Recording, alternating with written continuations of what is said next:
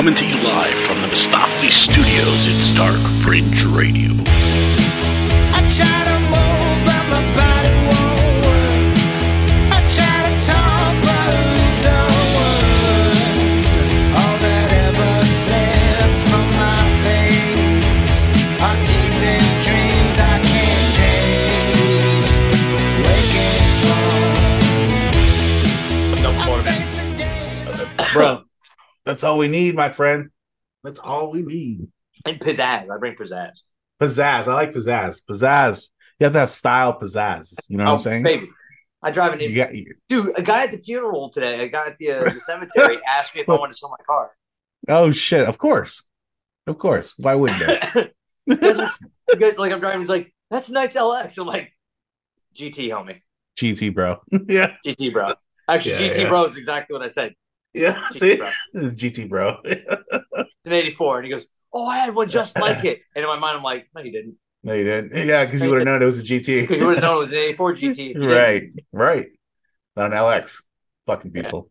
I swear. And he goes, What? you interested in selling it? I was like, no. Fuck no. No. Hell It's no. my pride and joy. I'm going to fucking sell it to you? No. Have a good day, sir. Be on with you, sir. I get out this way, right? Yeah, exactly. Well, welcome to Dark Fringe Radio. This is how we're going to start this bitch off, motherfucker, tonight. Hell yeah, man. Thank you for joining us on another edition of Dark Fringe Radio. And of course, I love that like weird opening, how we're going to start doing that from now on, Jay. I'm just going to fucking break like in it. like I like that. it. I like that. Just running start. Running start, good energy, like it. and that's why I like it, you know? I like it. But hey, listen, thanks for joining us on another edition of Dark Fringe Radio. Tonight we have a very special interview with Tony Brasunas regarding his book, Red, White, and Blind. You can pick that up right now at redwhiteandblind.com. We'll get into all that information here in a little bit, but we'll be talking to him, and he is an independent journalist and author of this book, where he basically worked for a very big publisher and publication in, I believe, New York. And they basically blacklisted him because of the story that he was pushing out, because of, you know, the narrative that they want to push out there. And so this is all talking about misinformation and really, really interesting conversation that I had with Tony Brasunas. So I hope you guys stick around for that. But tonight, Jay, man, we're going to get this thing started, man. This is our second episode for 2023. And you know what? I am really excited. We're going to have a lot more coming for you, everyone here soon. I want to remind everybody, please check out our website, darkfringeradio.com. Make sure you go there and you can see all our stuff there, all our episode, everything is available there. And of course, our Facebook, Instagram, and Twitter. Make sure you check that out. We got a lot of cool shit happening there too. Actually, Jay, I shared this video on Facebook. It actually got 25,000 views. That's a lot. It's a lot, bro. Here, let me show you. Let me show you what's going on here. But That's lots of people.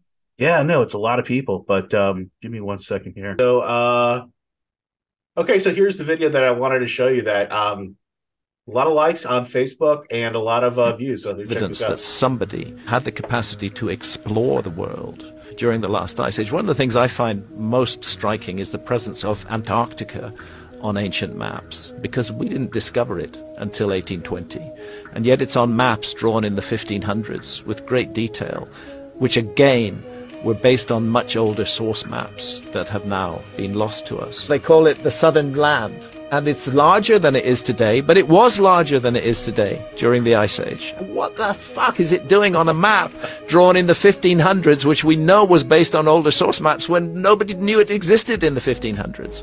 To me, the obvious answer is we are dealing with the fingerprints of a lost civilization that mapped the world and that left evidence of that mapping, which ancient map makers found and used and incorporated into their maps. So yeah, pretty interesting, huh? That's Graham Hancock. I don't know if you've ever seen him, Jay, but he's on Joe Rogan a lot, and pretty interesting guy. He kind of he's not I mean, like it's a good go ahead, point. Jay. Oh, it It's a is. hell of a point. It's a hell of a point, and it makes It's a hell of a perfect point. fucking sense. Yeah, I mean, it's a hell of a hard point. hard to debate that. So yeah, they got Well- over 25,000 views on that bad boy, and a lot of people are interested in stuff like this because I Well, think a lot of what if- people are. Go ahead, Jay. But what if, and I'm just going to throw out a theory here because just shits and giggles. What if, because we know it comes from older source material, yeah? Mhm. When was the Dark Ages? That's the thing. A lot of people speculate it's this X amount of 1,000 years ago, when it could be actually much more recent than what people think. There's a theory right now, like they say about Egypt, right? How ancient Egypt was like supposedly X thousand amount of years ago, what, Yeah. 4,000 years or 6,000 years ago. A lot of people are theorizing that that's actually not the case, that was a much, much more recent than it was originally thought. They're saying maybe 1,000, maybe 2,000 at most. So to me, I think we're still playing the peace game of our history. I don't think we have it right, to be quite honest with you. I think we have Timelines? an No. yeah, no, timeline's definitely not, because No. it just doesn't seem right. And things kept getting older, as like this guy's, his shirt was saying. It's because we keep finding more and more remains of humans that are dating back further and further. Much more than we originally thought. There's so many things. Like I was actually just listening to something Neil deGrasse Tyson talk about Yeah. the core of the Earth slowing and spinning in opposite direction. And apparently this is something that happens. So we have these calendars and dates and timelines, and we build these constructs to help our brains understand the reality in which we have to grasp. But we might have the maths all wrong, and something like that now being discovered, that would change all the timelines. If it slows it down and one day instead of being 24 hours is 28 hours. I mean, who the hell knows? I mean, what the fuck do I know? It's an interesting point, and I would be curious to see how some of those smart people redo math. Yeah, and it's happening because when we were in school, I fondly remember that we were taught that humans didn't come over the Siberian Strait until they came to the top, and then made their way down to North America, and that's how they populated North America. And that was over like 10,000 years ago or something like that. Now they're finding supposedly like human remains that are going 50,000, maybe even 100,000 years before that. And so that whole idea of that's how we came over here and this place wasn't populated before we got here is bullshit, because now that whole theory is out the window. Now That one really didn't hold much water. I mean, that's what they taught us in school. That's what they taught us in school. Yeah, you know what I mean? Sure. And with the information, and I know things change. Time and trying to, and also, we're young as a society. We're still young as a society. We're absolutely dumb. Yeah, no, absolutely. We're very, very young. That's why I think we haven't met the aliens yet, but we'll touch on that, I'm sure. That's one coming up in the next couple of weeks here, Jay. I'm sure we'll be touching on that. But yeah, no, it's just interesting stuff that I'm posting on Facebook a lot. Just to, pique some interest on some, alternative theories and things like that. Because you know what? We really don't know. If you really think about it, we really don't know. We don't know. No, we don't know a lot, my friend. We don't know a lot. No, take it easy. Muy poquito. So, that's right. So so make sure you check us out on our social media, again, Facebook, Instagram, and Twitter at Dark Fringe Radio. So Jay, let's get into some Dark Fringe news. And this week, man, we got some fucking heavy shit. This is some cool shit that we're going to be talking about. But first thing, we're going to be talking about this Pfizer executive that thought he was on a date. And he was not on a date. Unbeknownst to him, he was not on a date, but it was actually a guy. It was a guy. Yeah. It was a guy, and he had a very interesting date with another man. And the other man just happened to start questioning about, what he does and, for his profession. And he, divulged that he's a Pfizer executive. He's in charge of the R&D department and things of that nature. And long story short, he starts explaining to this gentleman who's recording him on how the company Pfizer is basically figuring out how to make money off the coronavirus by mutating it over and over again and making vaccines for the mutations right away, so they can have that already in place once that happens, if there's ever an outbreak. So I'm going to play this clip here, Jay. This clip has actually been taken down by YouTube, but at this point, are you sure we'll play it? Yeah, we'll play it. If it gets taken down or we get just blacked out for that part of the video, it is what it is. But we're just reporting on it. We're just reporting on it. Listen, it's not. We didn't take the video. We're not responsible for the video, but we can play it and we can talk about it. We can give our thoughts and absolutely about it. And that's true. So nobody else can say anything about that. So give me 1 second here and we'll start the video. All right, Jay, here's the video. Let's get this started. Hey there. Is this seat taken? You work for Pfizer. My question for you is, why does Pfizer want to hide from the public the fact that they're mutating the COVID viruses? Is this real life? I'm literally lying. This is real life. I was trying to impress a person on a date by lying. This is absurd. Please don't touch me. Well, this is not. By the way, don't tell anybody. Someone who's just working in a company to literally help the public. You up. You really did. Please bring the cops as soon as possible. I'm really very unsafe. Can you please unlock your door? No, don't let them leave. Please unlock the door. Give me what is going on here? Stop. Please unlock. Please unlock the door. Please unlock the door. And by the way, Jay, you see the desperation in this guy's face, right? Like, well, clear. Okay, there's a clear look of desperation in his face. Like, he knew that he fucked up, right? Not play devil's advocate, because yes, okay, clearly, go ahead. Clearly, he's working for the empire. Okay, right. He's working for the empire. Clearly, okay, right. But let's be honest, he was kind of catfished. He was. Okay, that is kind of some entrapment bullshit. It is. But he is also the worldwide R&D strategic operations, scientific planning. Also, okay, I'm not saying both can't be true. No, you're right. I give you that. Okay, right. As much of a ginormous piece of shit as he is, and as much as he deserves to be brought to justice properly for trying to gain on making people ill or preparing. Well, it's not him. It's the company, and who's going to go against Pfizer? Well, okay, perfect. But I do feel like that was just a bit, I don't know, a little across the particular line. Here, let's see some more of this crazy bullshit of this guy. This is fucking wonderful. I love watching people. I mean, everything is crashing. I feel for the guy. That's it. His life is over. Oh, he's over. Lock the door. We're trying to get. And big ups to Project Veritas. That's the name of the company who actually put this together. Those guys, had the balls to actually do something like this. But go ahead. I'm gonna go ahead and. They're brave. Unlock the door. What? Pfizer not wanting the public to know that you guys are doing directed evolution. Bro, what is going on here? It kind of feels like an interview. I don't know, it's freaking me out. These like flashbacks to that like sting organization of like those conservative people who like randomly go into organizations and then like befriend people who work in these organizations and then report them, which happened to people at Pfizer. So it's like freaks me out when people start asking a lot of questions about work. It's really really? Oh, I'm sorry. Yeah. Bro, why would we back on this company? Because I just want to know the answer.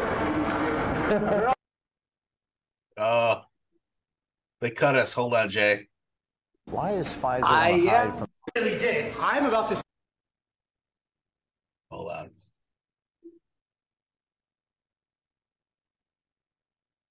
They cut us. Long story short, go to Project Veritas on Twitter, and it's interesting shit that's happening over there, Jay. I don't know. Yeah. What do you think? Again. What's your thought? Give me your thoughts on this. Listen, this guy is one of many over there that are doing terrible, awful things, and they all do deserve to be brought. And yes, their light does need to be brought on the nefarious actions, but catfishing a dude, I think it's great. Yeah, well, shocker, William, shocker. Okay. I love shit like this. I don't know. You guys know. Again, I'm gonna point out. Our entire childhood, he was known as like the sweet, innocent one, and I was the one that everybody was told to watch out for because I was a troublemaker. And it wasn't true. It wasn't true. I wasn't the troublemaker. I stopped a lot of trouble. It's all like RoboCop. There won't be any trouble around here. Oh Lord, but yeah, I mean, listen, Jay. Hey, I mean, this guy. You just see. Listen, and please, the clip is 10 minutes long. We did it no justice by showing like 3 minutes of it. It's really good. And again, part of me feels for the guy because he got catfish. That's what I'm saying. Part of me feels for the guy. Yeah, I'll give you that. That would be a shitty way to get fucked over. Yes, yeah, but you're fucking over a lot of people and playing with people's lives. Yeah, but also, yeah. Yes, so, but also, yeah, it's weird, right? It's weird. It's weird. Yeah, it's one of those weird situations. Now that we live in like a world of cameras and things of that nature, and a whole different world, bro. It is. It's not like the 80s, you can get away with a lot of stuff in the 80s. Nobody was recording anything. Nothing. There was I was nothing talking going on. Just last night as we were driving to go shoot pool. He and I carpool now because gas is expensive shit. Oh yeah. It's made from eggs. So yeah, that's what it seems like. Crazy. Yeah, crazy. Apparently, So yeah. But we're talking about just how it was. You could just say things like he got pulled over. He got his learner's permit in New York with different rules. Came down here and got pulled over, knowing full well that he shouldn't be driving. But he was like, "Oh, I didn't realize it was different." And they're like, "Oh, okay, no worries. Have a good day." Oh, that's it. Yeah. Wish I had that same situation happen to me. Okay. Yeah, have a great day. Okay. Well, get on the fucking guard. Okay. And again, friends, I point out my 17th birthday. Oh my God! Yes, I remember this. Here we go. My 17th Tell the story, birthday. Jay. Tell the story, Jay. So 84 Mustangs, to turn on the lights, there's a little knob you have to pull out on the dash. And when you're 17, it's the first time you're driving at night, you don't know. Yeah. So we drove to Blockbuster to get. That's how much we're dating ourselves right now. We went to where, Jay? Blockbuster. Where did we go? Fucking old Blockbuster. Yes, we went to Blockbuster. Yes. And I was driving the parking lot with my lights off. And I'm just as equally as responsible because I didn't even notice that the fucking headlights weren't on either, like the dumbass. Yeah. It was bright. Like you could. It was dusk. It was like one of those situations. Yeah. It was just one of those things. And the cop was certainly being extra.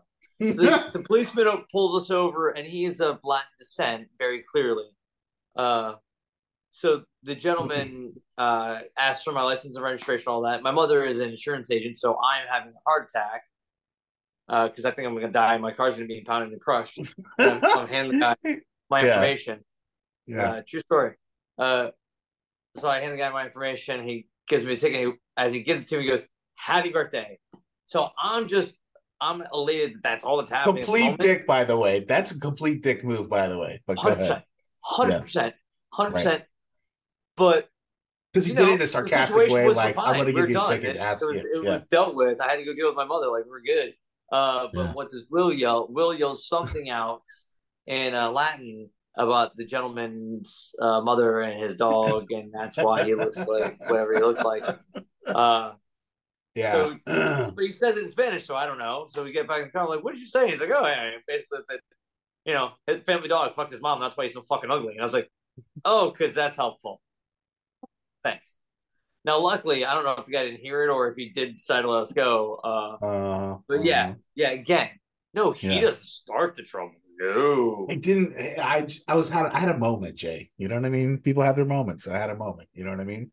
That was being a dick. You know what I mean? 100%. No, yeah. 100%. Joke was on him because it took him fucking forever to go rambling through your fucking car. Sure did. I lived that way. He rifled through that whole car and he was looking for something and he didn't find nothing. He sure did. And I'm just sitting there, like, looking at him like, you stupid fuck.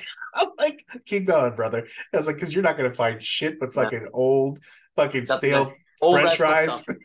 Old wrestling stuff in the comments. Yeah, exactly. Oh, you're not going to find nothing, brother. Oh, so yeah, not one of my finest moments, but it's all good, Hey, listen, it is what it is.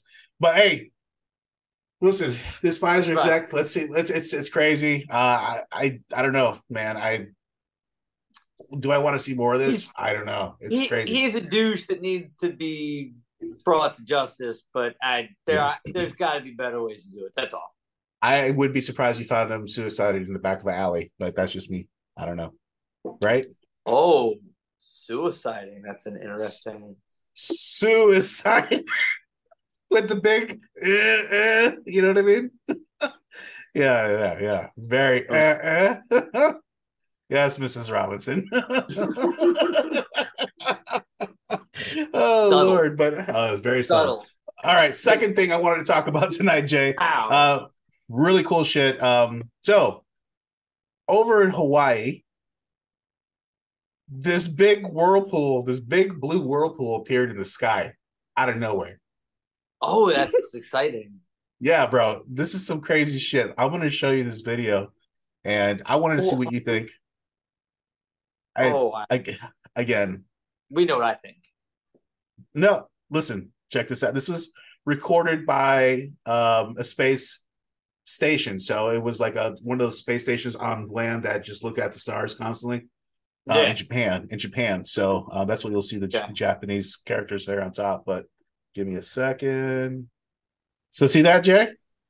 Yes. Look at that. That's real time, bro. Look at that. Huh. That's fucking amazing, no? Yeah. Look at all the stars fucking going back and forth, all the shooting stars. Yeah. Here's the whole sequence again. You'll see on the top left-hand screen. And you can see it's starting from here. Yeah. Now look at that. So some kind of resonance came off of it right there.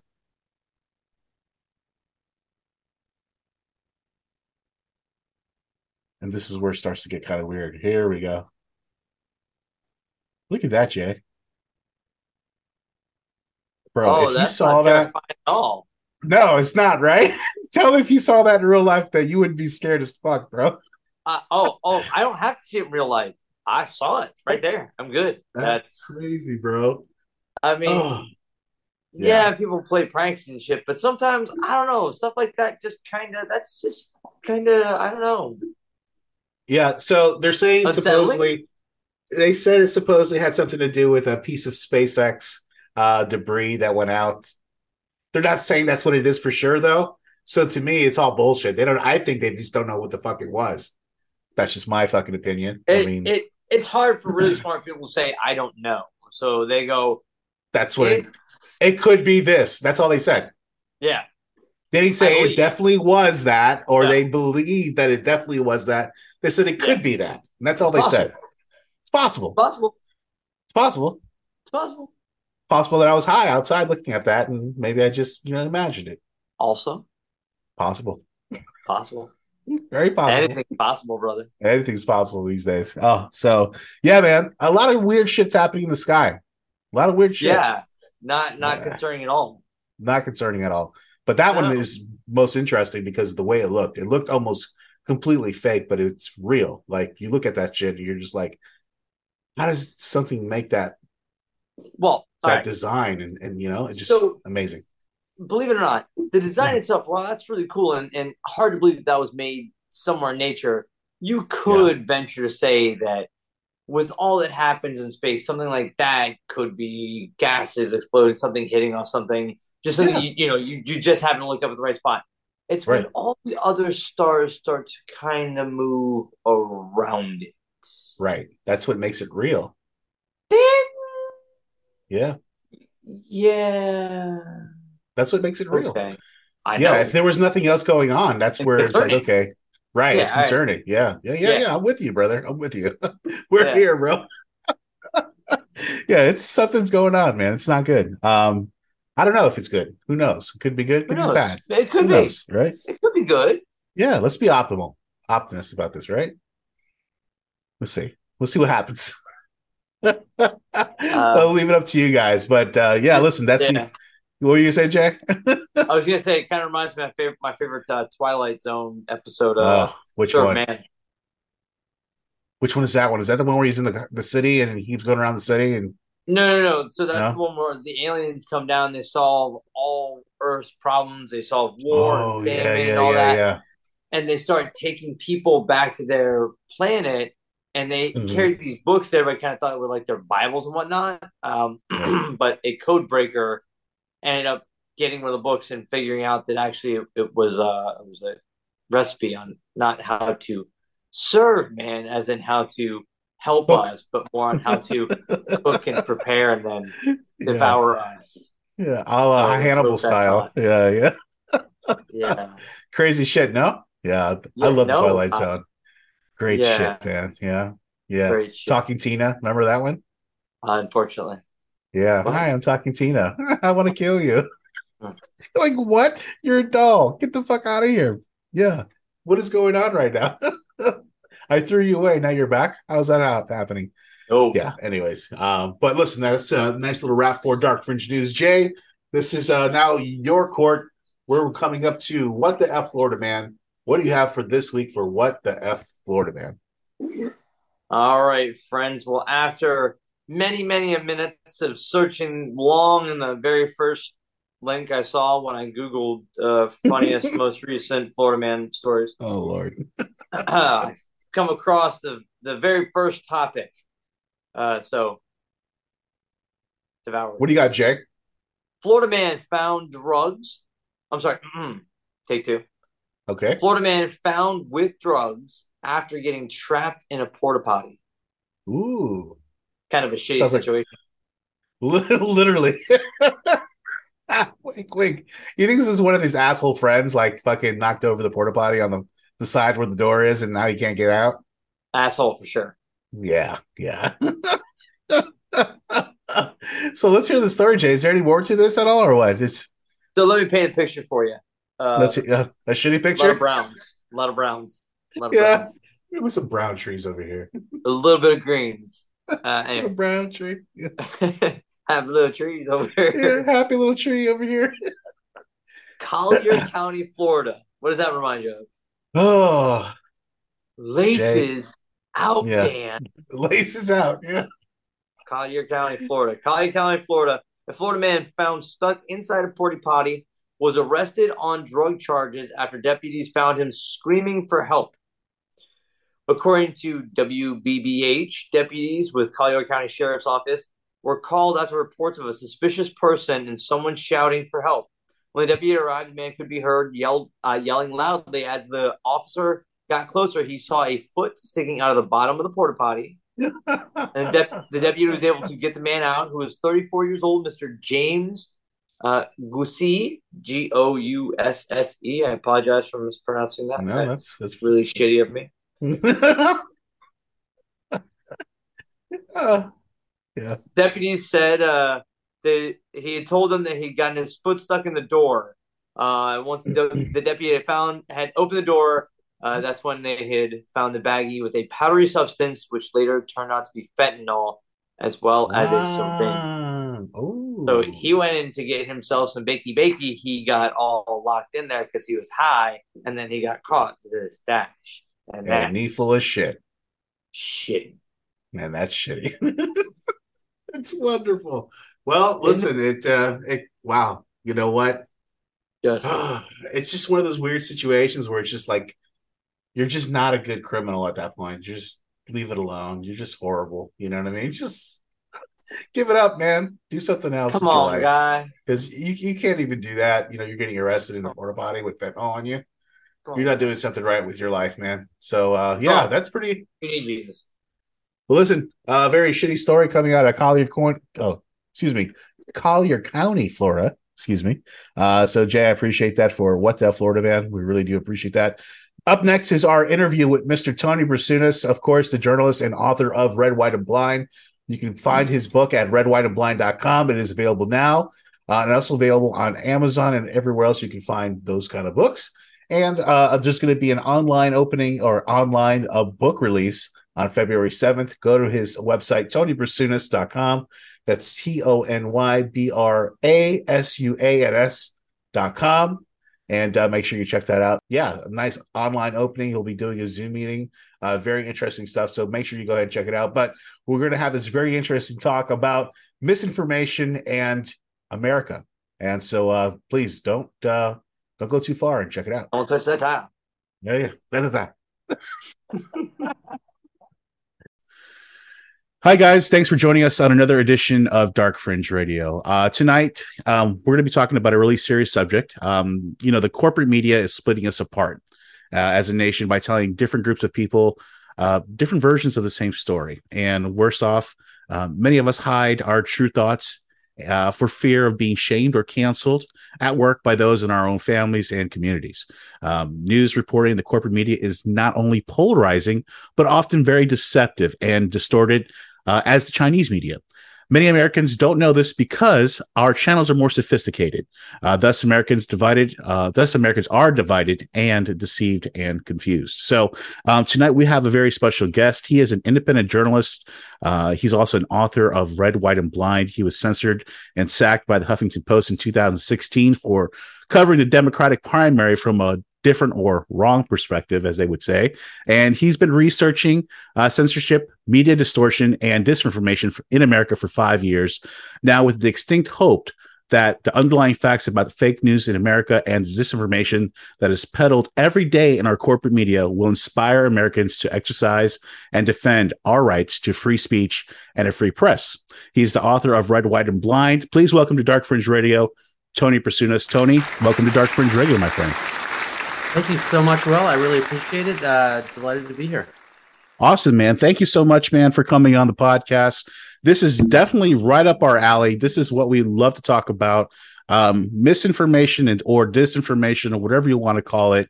It's running rapid these days. I mean, I was literally watching TV the other day and I was flipping through channels and I was watching the coverage of the FBI raid of Mar-a-Lago, which was a very hot topic here in the last few days here. Yeah, and sure. Right here in my backyard, matter of fact, right here in West Palm Beach. I actually live in West Palm. So it's really seriously weird because it's like you're almost living in two different worlds. Like you can change the channel to one channel and they're talking about the same event that's happening, but from a completely different skew and view. And then you go from another channel and it's supposed to be news as well. And it's exactly the opposite. So it's like you're living in the upside down world. Talk to me, man. Talk to me. What pushed you to do this book? What brought this whole catalyst on of the Red, White, and Blind? Sure, absolutely. Yeah. And we can get right into that, why the media is deceiving everybody and at the same time tearing us apart, right? So how do they call it news if it's two completely different versions of reality? So I started this I started writing Red, White, and Blind in 2019 is when I started. And so it was before the pandemic and the whole topsy-turvy world that we went through in 2020. So it was really interesting as I started writing it about media deception and censorship and propaganda, and then just watch these things sort of like spiral out of control, or maybe you could say like take 3 orders of magnitude up. So that was really interesting. But before that, I mean, as you mentioned, I was in 2016, I was writing for Huffington Post, and I can get into how they brought me on board and stuff if you're interested. But I was covering the Democratic primary, and quite a few of I was covering from the Bernie Sanders perspective, which there was not a lot of people writing from that perspective for a number of reasons. And so my articles would get a lot of following. I would get 50,000 views, 100,000 views. Sometimes my pieces would even make it on the front page of the Huffington Post. And then I was censored. I was just taken down. I wrote an article. I have a whole chapter in the book about this experience. It was quite wild, where I had written an article and I'd published it, and I watched the views go up right before I got into bed that night. It was at 20,000 or 30,000 views. I don't remember specifically. I woke up the next morning, it was gone. And it was a really interesting experience. I had heard about censorship, but it was kind of still this thing that I didn't really know if it was going on. And so to really experience it firsthand was really eye-opening. And I was about to get on the plane to go to Philadelphia, where the convention was that year, the Democratic convention, just a few days later.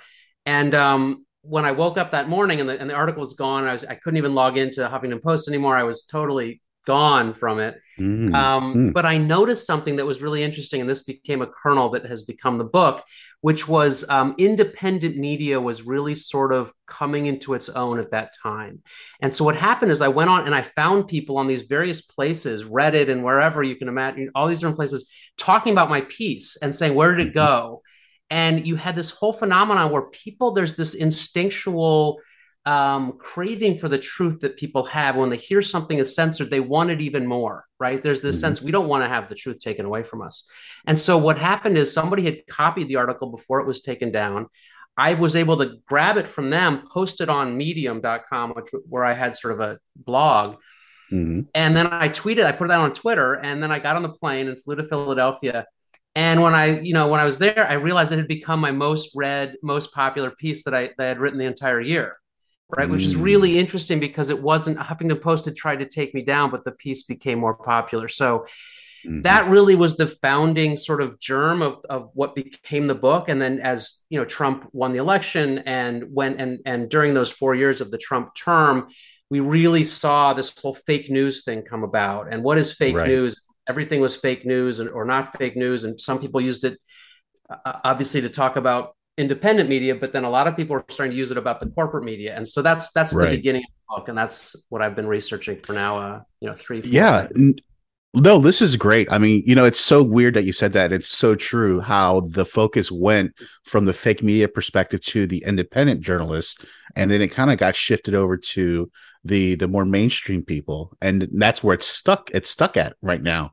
As far as the, independent journalists right now, they're actually more of the real news than anything else these days that you can find, at least. And it's crazy. I was going to ask you a question regarding the Huffington Post and how that all worked out. I was going to ask if it was like kind of like a slow burn, like did they start slowly like taking down your stuff? But no, it was like an overnight thing. And it just happened to be that it was your most viewed article that you've ever done. It started to get too big, right?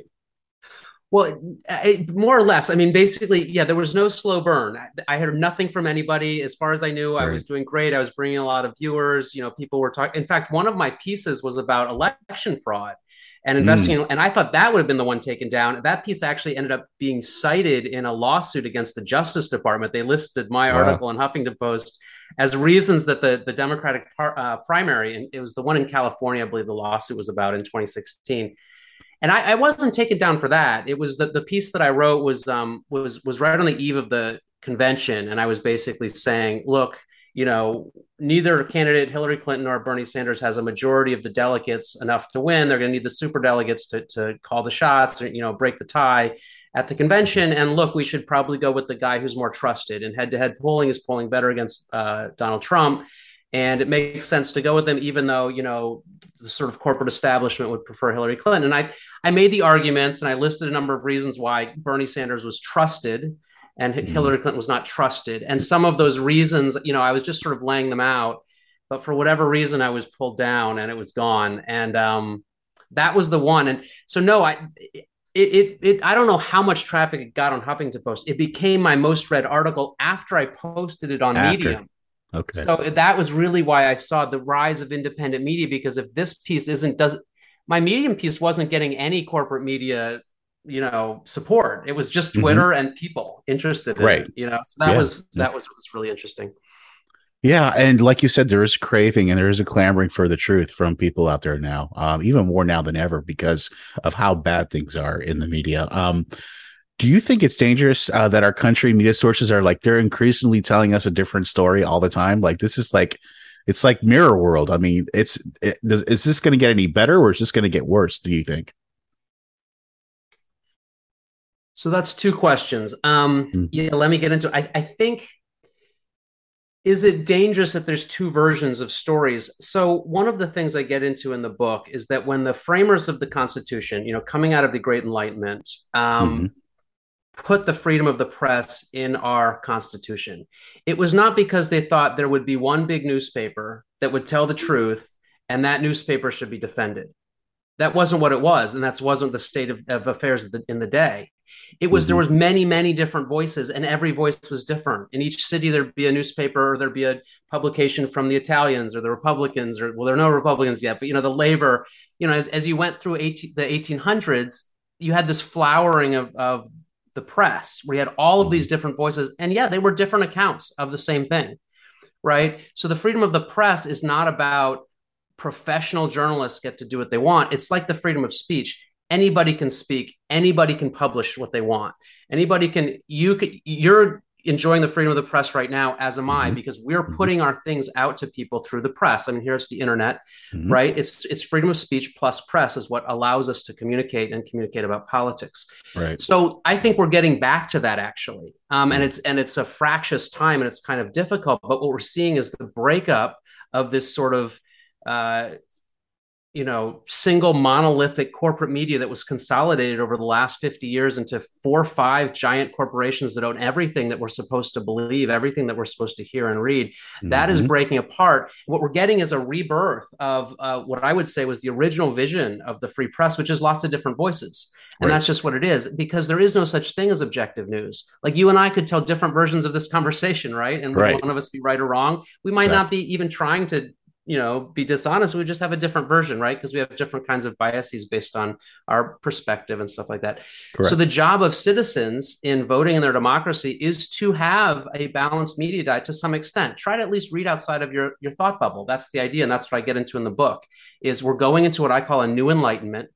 This new enlightenment is a time where, again, we have a flowering of different views. Again, there's revealing of truth. A lot of truths that were hidden for the last 100 years are coming out. It's a new enlightenment. The powers that be want to put the milk back in the bottle. They want to keep their power, just like the feudal lords and the Catholic bishops wanted to do that, before before the first enlightenment. They wanted to keep hold of all of the power. Now we see the big corporations want to do that. So we're moving into a time where this is just the nature of it. It is difficult, right? There's a challenge of Mar-a-Lago. Like, what happened there? Did the FBI were they justified in raiding the home of a previous president? And I've read different versions of it, and we could dive into it if you'd like. But I think the point is that it's not something to fear. We're moving into an environment in which it's more honest, because there's going to be a diversity of voices, and our job is to ideally read more broadly and come to our own truth. Yeah, I totally agree 100%. One thing I am afraid of, and one thing I do fear, is censorship. And that is something that is starting to become a problem, especially with social media these days. Of course, you have the Facebook fact checkers, which are completely opinion, which has been stated by many people. Where do you see this whole censorship game going now? I mean, now that it's hard to even post things on the internet, it's hard to post things on social media, especially if it's from a very different view than what the mainstream media portrays. Where do you think this whole censorship is going? Yeah, it's a great point. And that's censorship. I write about this in the book, is the one of the very few things that science and democracy cannot survive. Right. It's anathema to the Enlightenment, your first Enlightenment, basically what created our Constitution, what created this country. Because if you have censorship, then you can't rely on science. There's no sense that you would be arriving at the truth because you've removed certain views. And you can't have democracy because you'd be removing certain views of facts. So it is very dangerous. Yeah, absolutely. And that is one of the reasons I wrote the book and spent all this time researching this, is because there is a danger of censorship, and we do see it encroaching. And there are people on both sides that see it coming from different sides. And sorry. No problem. Yeah. So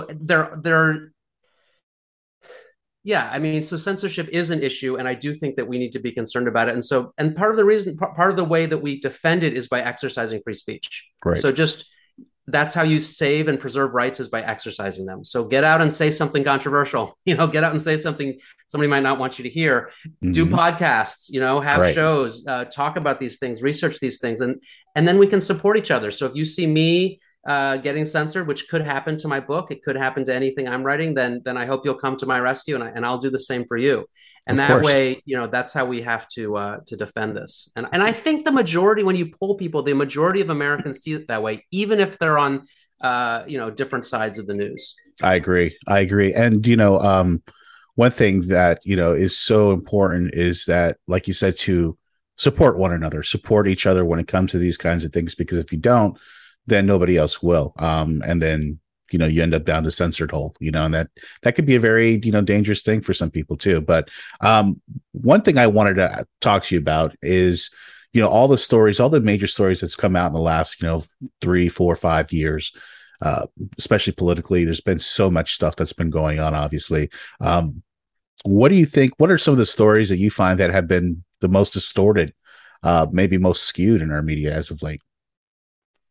That's great. Yeah. And that's really where I start, because I feel like when we get into this topic, it's so easy for people to sort of move into their bubbles and decide first, try to figure out what side you're on, whether they want to listen to you or not. Right. So in the book, and I like to jump right into some of these stories. Like one of the ones is Jeffrey Epstein, the Jeffrey Epstein story, which I think is really instructive.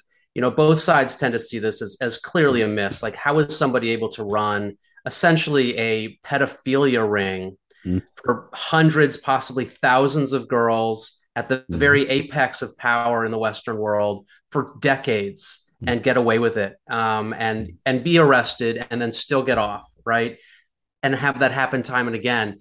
I mean, it's just insane, and it's awful, right? And so what happened there was we had, and I get into the book, 3 different types of bias. We have what I call nefarious bias, which is, actual manipulation of the news by covert forces. You have systemic bias, which is just the bias that exists in organizations. Then you have innocent bias, which is the bias that we have just based on our background and sort of our particular personality and things like that. And so you have all of those 3 biases definitely concealing the Jeffrey Epstein story. But yeah, boy, what a big one. Another one that I really get into is the origin of COVID, the origin of the coronavirus. Oh yeah, that's that a big story, one. Right, was completely censored for 18 months. I mean, in some ways, it's still censored. And like some corporate media news, you still can barely talk about it. But at this point, it's almost certainly that's where the virus came from, was out of this lab in Wuhan. And there's people saying it came even before that. It came from maybe labs in this country or somewhere else. But certainly, almost certainly, it came out of a lab. But that story was censored. And that is when I was talking about science, how censorship stops science. Because if we were able to know the origin of the virus from day one, or at least from within the first couple months, I mean, immediately people had this theory, but they were shut down.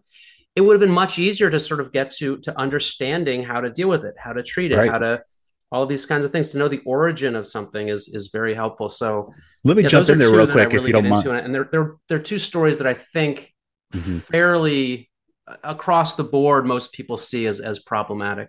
Oh yeah. And it's so funny that you mentioned the Wuhan thing, because it's so true. I remember at the beginning when the story broke that it came out of a lab in Wuhan, you know what I mean? The whole coronavirus thing.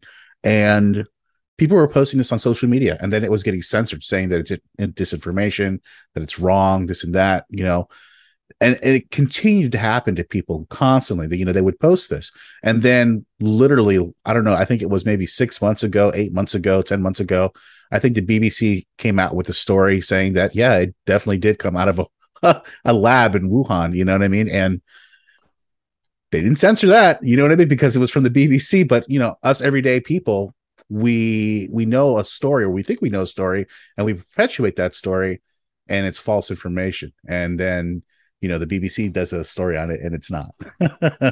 And so, and that's an important story, because what that shows is that accelerates the shift away from the corporate media and towards independent media. Because what you have is you'll have a number of people. Now, some people are still going to wait. It's if it shows up on TV, or if it's in the BBC, it happened. And if it didn't, it doesn't, or it doesn't, it didn't. Right. But those numbers are dwindling, and what's growing are the people that see, because all you have to do is see 1 or 2 stories where it's reported one way in the corporate media, but personally that it's otherwise. That only has to happen a couple times, sometimes just once, maybe about the origin of the virus. And then you kind of wake up and you're like, you know what, I guess I'm being lied to by this corporate media machine. And guess what? They're mostly funded by the pharmaceuticals, or they're mostly funded by military industrial complex. And so it makes sense. That's where they're trying to make their money. And there's other reasons that they do it as well. It's not just about the money they get from their advertisers. But yes, you have a story like that, like the origin of the virus, and you have it comes out that it came out of a lab, almost certainly. All of the people that remember when this was talked about and it was censored, like it doesn't just go away. They're like, oh, so they lied to us about it for 1.5 years. Yeah, it was on the fact checkers. It was fact checked as like pants on fire lies. It's like, oh yeah, that's true. Yeah, that's what we know it's true. Right. Sometimes I hear these days, and I can't claim source credit for this, but somebody said it and I liked it, which is we're in an era where conspiracy theory is a spoiler alert. Yes, it is. It is. And that's why I love being a conspiracy theorist. You know what? The propaganda has gotten so out of hand. I think, there's even propaganda, in our media that, even though it may not be Chinese or Russian media, that's much more distorted. Ours it's more sneaky in our way. We kind of sneak it in a little bit more differently. And what you've kind of just explained there, how we have, people kind of pulling the strings from above, it's easily just inserted into our psyche through the news, even more now than ever. How is our media different, or is it, you find it more distorted now than it ever was before? What's your opinion or take on that? Yeah, so this is where I'd say I'd use that term slow burn. I think it has been a little bit of a slow burn. I mean, I do compare in the book American media to Chinese media because I spent some time in China. I was there when I was young, teaching English when I was just out of college, and I went back to China as well. I was just really interested in the culture and things, and not interested at all in their political system. I think it's absolutely what we do not want here. But what I noticed is that their media is certainly controlled, and it's certainly propaganda, but it's a bit more crude. It's a bit more obvious, and people there tend to know it. That's a big difference, right? A lot of people there know that their news is propaganda from the government because there's no like diversity of sources. Whereas in this country, it's much more sophisticated. There's a whole array of sources. So you get this illusion of this really free, fertile press that's reporting on things from all these different perspectives. And you've got the Atlantic, and you can listen to NPR, and there's like, Fox over here and things like that. But what I like, basically what I call this in the book, is the most sophisticated propaganda instrument ever created in history. It's fabulous in a way. I mean, if you just stand back and marvel at it, it's pretty amazing. But there's been this slow burn, I think, of it becoming worse and worse to the point that it's not more like the Chinese media. It's just more distorted and more deceptive and more divergent from reality. And so what that's doing is it's this vicious cycle, because as they make false reports like about the origin of the virus or Jeffrey Epstein, people start to move to independent media. And that scares the corporate media because their most precious thing they own is the control over the narrative. And I really get into this term, the narrative, because it's a good word for describing the story. It's not just one article in a day. It's a narrative over several weeks or months. It's a dangerous virus we have to hide from. It's the Chinese are really evil and they're coming for, there's like a narrative. And the corporate media needs control of the narrative in order to continue to have all of their power.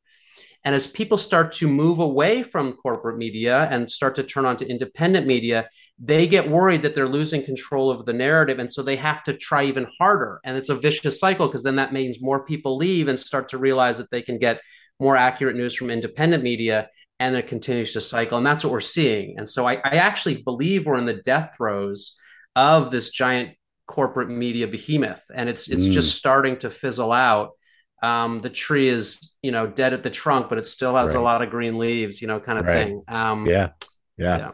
It's so funny in the Jeffrey Epstein case, for instance. I remember throughout the whole debacle, the political parties, the Republican and the Democrats, I mean, they were tossing that thing around like, oh, such and such person was there with them, and the such and such person was there with them. It was like almost like a political volleyball, like, or a hot potato, like, yeah, no, this is for you, this is yours. You know what I mean? That's exactly what they kept trying to do, throwing it back and forth. And it was just like what you just talked about, the narrative, how important that is, and how they got behind it and put their own spin to it. But it was so crazy, because it was like every other week it was like, oh, this guy was there, and no, this guy was there, and it was like, it was very crazy. But that getting behind the narrative is very important, like what you said. One question I wanted to ask you was, throughout that whole, the Jeffrey Epstein trial and stuff like that, and how it got so just crazy, did you find like that the media just like, it was like, it went dead as soon as that he killed himself, supposedly, right? I mean, it was like the story just died. I mean, there was no more coverage of it. There was nothing, no more. I mean, yeah, I know the guy died, but there's still got to be more to the story. But it just seemed like everybody just let it go, and that was it. Was that your opinion? No, I totally agree with you. It was creepy. Stunning. Yeah. And I write about that quite a bit in the book. I mean, the story was sort of this hot potato nobody wanted to touch. Right. And nobody wanted to touch it. Nobody wanted to touch it. Finally, it was this journalist at the Miami Herald who was basically a sort of a nobody. Julie, is her name Julie Brown? I believe it's Julie K. Brown. I should check that. But I shouldn't call her a nobody, but she was not like one of their big prestigious journalists that went out and like, of course, like had written about this and now writes about that. She started doing it on her own and finally got permission. This is after 20 years and writes something. A few other people had written about it, but really it was coming out of independent media. And finally they couldn't keep the top on anymore. It exploded as a story. But yeah, just as much as it had been held secret for so long, the minute that Jeffrey Epstein was gone, dead, maybe not dead, killed, maybe not killed himself, maybe not. We don't know. There's really, I haven't seen any compelling evidence that any one of those particular outcomes happened. So I don't know. He may be dead, he may not be. But as soon as that story was gone, it was gone. And I actually compare it to something most people don't remember, but Eliot Spitzer, the attorney general in New York. And he was sort of caught with prostitutes, I think, in Albany or something like that. And so that story got more coverage and lasted longer in the media than Jeffrey Epstein, right? Which is crazy, right? I mean, you could say they were both bad men. That's probably true. But I mean, Eliot Spitzer, okay, it was like consensual sex with a prostitute. You probably shouldn't do it. And maybe he paid for it kind of. But Jeffrey Epstein like ran this ring of like literally kidnapping girls and like using them as sex objects for decades. And that story was just here and gone. I mean, it's just crazy. So yeah, no, absolutely, you're right. The story went away very quickly. And when you say the Jeffrey Epstein trial, I mean, there was no trial. I mean, it was done. Trial. There was a trial of Ghislaine Maxwell, but even that was, sort of that was nothing. Yeah, and it's gone now after she was convicted. And what do we hear about her now? Yeah, she's in a low security prison in Florida now. Okay, great. And how about all the evidence? Have you ever heard of a conviction for prostitution or any of these crimes where none of the actual perpetrators are ever talked about? That's the part that drives me crazy. Ghislaine Maxwell happened, and we never got to talk about any of the people that actually. I mean, she was guilty of a crime for sure, but any of the people that actually, participated, took part. Yeah, right. Yeah, was the Bill Clinton or the Alan Dershowitz or the Prince? Was it Prince Andrew or one of the princes? Prince Andrew. The British princes? Yeah. So I mean, right? I mean, what a crazy thing. And so it's still, that story is still largely censored. I mean, it came out, but it's still largely censored, and it's because it gets right. I think it gets right to the heart of something that people don't want us looking at. Yeah, the government obviously has some type of hand in that play because that's the only entity that I could possibly see that would have enough power to do something like that, obviously, to say to a news corporation, ixnay on that story, Yeah, you're not going to have like one bad apple, right? Like no. a bad apple at like the Miami Herald or like a bad apple at the prosecutor's office in like Fort Lauderdale or Miami or whichever district it was isn't going to be responsible for like this like serial pedophile getting off for 20 years. I mean, no, it's an institutional issue for sure. Yeah. Do you find that, and I guess it's true, I mean, that the political powers at play are the ones that decide what kind of news is perpetuated more out there than others? I mean, just like as you explained about the Eliot Spitzer case in comparison to the Jeffrey Epstein case, I mean, you think that's, do you think that happens a lot more than what we think? Do you mean the government directly manipulating the news? The U.S. government? Mm-hmm. Well, it's a really interesting case. I mean, that's really what I'm trying to get at with the whole book, is specifically who's doing it. So I spent a lot of the book documenting it, and then I spend a bit of it getting into who. But it's difficult to pin down exactly who is doing it, right? I mean, you can say it's the writers, the editors, and you can say, well, who's told the editors what to do and all of this kind of stuff. Too big of a tree. Yeah, for sure. And we could spend an hour, talking about just that question. But one thing that I think is important to point out is that you don't have the ban anymore on propaganda that we had in this country for 60, 70 years, right? So this is something I talk about in the book, the Smith-Mundt Act, which was passed in Congress to ban propaganda. In other words, like our government was in the business of making news, like distributing propaganda around the globe during the Cold War, supposedly to stop the spread of communism, and we can get into that. But the idea was that like none of that can be used on the American people. And it was actually used in the sort of our own propaganda war at the time to say, look, like the people in Russia and the Soviet Union and China and Eastern Europe, they have propaganda by their governments, but we have a free press, and the government isn't manipulating our press. That was a big sort of talking point, right? Of like differentiating the communist countries from the capitalist countries and like why we're the good guys and things like that. So that Smith-Mundt Act lasted, and then it even got strengthened after the whole the Church Committee hearings that brought out Operation Mockingbird and a lot of the big, it was one of the biggest releases of sort of clandestine information about our U.S. government's activities happened in the early 70s. And that led to a strengthening of the Smith-Mundt Act because it was realized in Congress that Operation Mockingbird, the government, the CIA was literally placing agents at publications. Media. It's still going on today. And I write a lot about that in the book.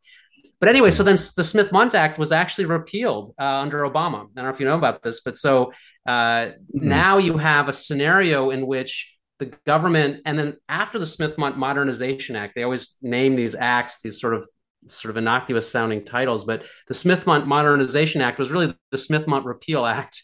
And then there was another act that followed it that gave funding. So you repealed it, and then you actually funded the government to create news. And they say supposedly it's to combat the disinformation, misinformation of other countries' news. And be that as it may, really what they're doing is they're saying we're going to actually pay people to create news and distribute it to the American people.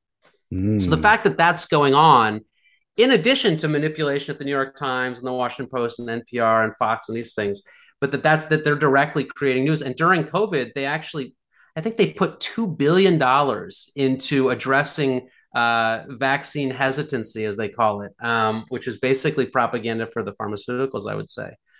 So yeah, we're definitely in an era where the U.S. government is actively, as well as possibly, behind the scenes, but actively creating news. Yeah, I think there was an article written some time ago where they talked about the U.S. government and them spending upwards of $500 million on, I think, fake terrorism videos, and just to think that they would spend that much money on just something like that. As opposed to like addressing homelessness or like, right now you can't get any baby formula. Like instead we need to. I know. Yeah, ration baby formula. That's where we're at right now. Speaking about China, going back a little bit, what's your take on this whole social credit thing that they're doing?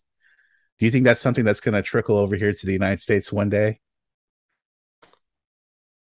Well, yeah, I mean, it is something that keeps me up at night occasionally. I mean, when you hear people praising the Chinese system, I spent a lot of time in China. I think the Chinese, it's a beautiful country. The people are great, very kind, great food, a lot of beautiful art. We do not want anything to do with their political system. We don't want anything to do with how they run any part of that. And we certainly don't want a social credit system. It's literally like right out of sort of Orwell or one of these dystopian novels. There's even, I don't know if you ever watched Black Mirror. Have you ever watched that show? Oh yeah, that episode. Favorite shows. Fascinating. Sort of our modern Twilight Zone. You know how the Twilight Zone was the favorite show show. Yeah. Still is. Black Mirror is the modern day Twilight Zone. And there's an episode. Did you see the one where they literally have the social credit score with the woman who ends up at this wedding, and she's sort of like she's trying to get to the wedding, right? On her face. She's got a knife, and she's like basically going to attack her so-called friend because the social credit score basically made her. I mean, ruined her, right? She's basically crawling on her hands and knees to get to this wedding so she can get up to a 4.0 credit score or something. Right. They do a great job. And I think it's on point. I mean, yeah, we don't want anything to do with that. It's literally, it's so close to a totalitarian infrastructure that, we don't want anything to do with that.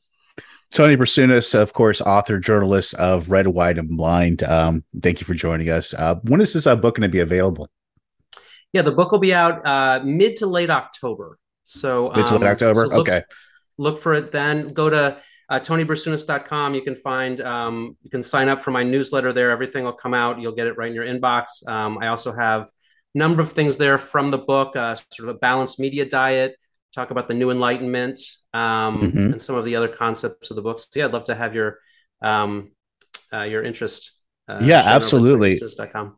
Absolutely. We're going to definitely send all our listeners there as well. Another thing I wanted to ask real quick, Tony, before I let you go, this problem that we're having with the distortion of media and censorship and things like that, again, what are some of the solutions to this? What are the things that we can do? I mean, I know we kind of talked on it and touched on it before, but is there anything else that we can do? What else? What else? What other options do we have at this point? Great question. Even on this interview and maybe in the book, like there's a big part of it that's sort of not really doom and gloom, but sort of like having to show you how bad the system is. And it can feel fairly depressing to realize, wow, look at the level of manipulation, look at the level of deception, dating back all the way. I mean, I go back to the 1920s and the beginnings of propaganda with Bernays and Walter Lippmann and all of those kinds of the early beginnings of it and how it's been going on for 100 years now. Mm-hmm. So, we're in a predicament in that sense. But there's a lot of good news too. And I spend the last third of the book really getting into that. So one of the things I talk about quite a bit is this new enlightenment, which I see is happening. And so what that looks like is thinking for yourself. We're entering a new era where there's a huge opening of available information to us. And if we can approach it with what I call media consciousness, which is like, don't just sort of, go down the rabbit hole or drink from the Kool-Aid or whatever, but like actually have your mind intact and go and don't take any one source as the truth and have a balanced media diet. And I actually propose a diet for people that have 30 minutes a day or an hour a day, or if you want to spend 2 hours a day, whatever you've got.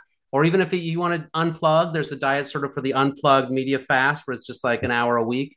And you diversify your media sources, and you have some corporate media in there, you have some independent media, you have some what I call red news and blue news, on the different sides of it. And there's also some what I call deep politics, looking at sort of the deep state stuff. Then there's foreign news. So there's a real opportunity right now for people to wake up and to start to think a little bit more broadly. And what the possibility of this is to step out of the what's the word? When you have this division and this, where people are so pulled apart based on whether you believe this side or you believe that side, there can be a awakening where we are able to connect with people across the spectrum because we're able to understand news from different perspectives, right? So rather than see just one side to an issue like the Mar-a-Lago raid, or even something like abortion or gun rights or racism or whatever it is, you can understand multiple sides of it. And so you can start to talk to that person that you have had difficulty, right? Like the uncle or the, niece or your husband or wife that might have a different view of it. So by diversifying our media diet and by stepping into this new enlightenment, we have the opportunity to see things from in a much broader way than we ever have before. We're actually entering a new era where the ability to see and to know what's happening in our world is unparalleled in recent times, actually ever. So the fact that like we can have this conversation and put it on the internet and anybody can see it, or that I can go and actually watch something happening and film it and upload that video, it's actually a very exciting time. It's a very exciting time to see what's going to happen next with how we inform ourselves about reality. Absolutely. You know what? And I think that's great. And for instance, because it kind of lit a light bulb for me here. I remember when I was on the road, I work in business development on my 9 to 5, and I'm constantly on the road. Always different hotels, planes, trains, automobiles. You know how it is. So, while I was doing a lot of that type of work and out in the field a lot, I was watching a lot of news. I was taking in a lot of news, and just because you're there in a hotel or an airport and there's a TV there, so you just first thing you do is you turn on the television, you put on the news. So I remember taking in so much news that it was actually making me unhealthy. It really was. It was actually permeating into my everyday life because I was always constantly wanting to know, okay, what's going on next? And then having like polarizing opinions about so many different things and, not really understanding what the real truth was. So I totally believe in what you're talking about right there about having a balanced media diet and not taking in too much at the same time too. So I think that's really great. And it's like you were eating too much junk food. That's exactly what it was, man. It was too much Skittles for the brain, man. It was not good. It was not good at all. You know what? It's so funny that, we talked about Operation Mockingbird earlier. Who do you think currently right now in the mainstream media is an operative? What